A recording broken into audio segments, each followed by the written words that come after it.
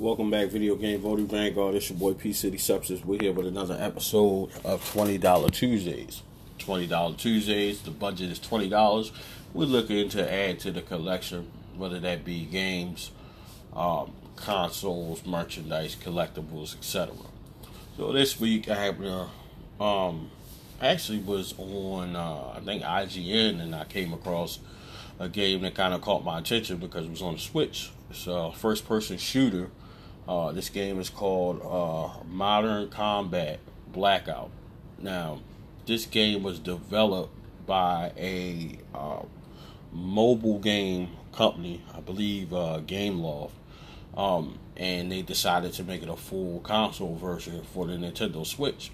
Now, it's only $19.99, so obviously it was $20 for $20 Tuesday. And I decided I'll give it a shot because outside of Doom, it's kind of the only legit first-person shooter on the Switch. So I said, hey, $20, how much can you really lose? I'll give it a shot. So again, I'm going to give my honest opinion on it. It's a first-person shooter. It has a couple different modes. It has a campaign mode. They have modes where you can set your own, you can create your own squad, and custom maps and stuff like that. It also has a online community and mode. Couple modes actually for online. Couple modes on there is free fall and team deathmatch. You can do custom matches. It's kind of strange though because it's like you have to join a squad, and I don't mean by like randomly putting together a team. I mean you actually, if you don't join a custom built team by like a player, like, it's kind of strange. Let me try to put this in words so you guys can understand. So it's like when you sign up, it tells you have to join a squad, and you actually have to create a squad like an actual team name.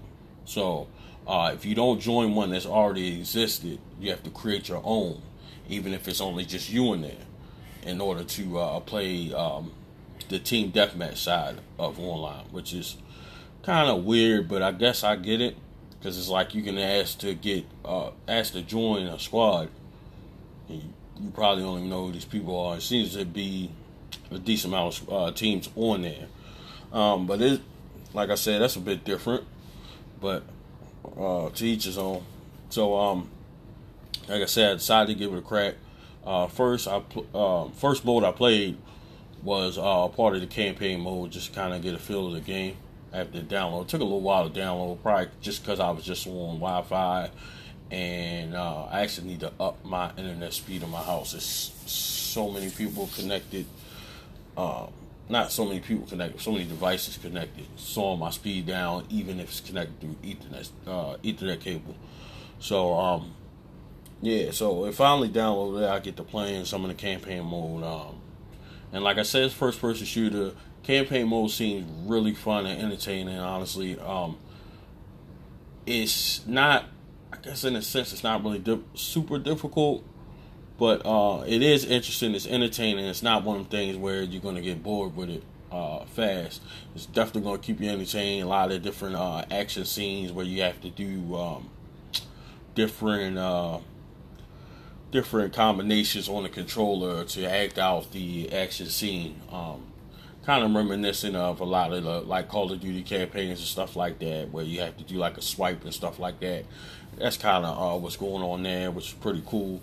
And also, what I was going to say about the campaign mode, it's not just going through a certain stage. Part of the mission is, it's like missions within missions. So of course, a mission may be to save a certain person, a doctor, or whatever the case may be, but you also have to land a certain percentage accuracy with your shots, and also headshots, which also gives it another twist, which is pretty cool. I guess in a sense, kind of first of its kind that I've seen as far as a campaign is concerned.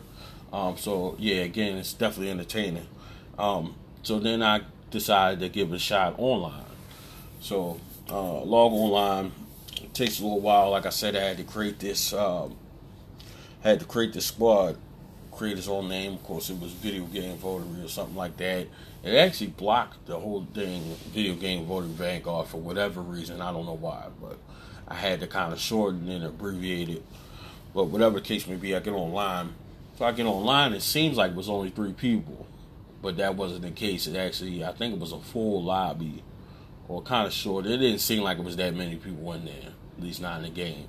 And then at another point, I started another game, and it was only me on one team, and there was 2 on the other. I don't know if that was because of the way I had it set up, or that was the only people online. So it doesn't seem like it's too many people online playing it, and at the same time, I can't really blame them. So going from that, let's get to the bad of it. The game seems slow. It seems very laggy and glitchy. At one point, I'm in the middle of a team deathmatch, and it like kicks me out.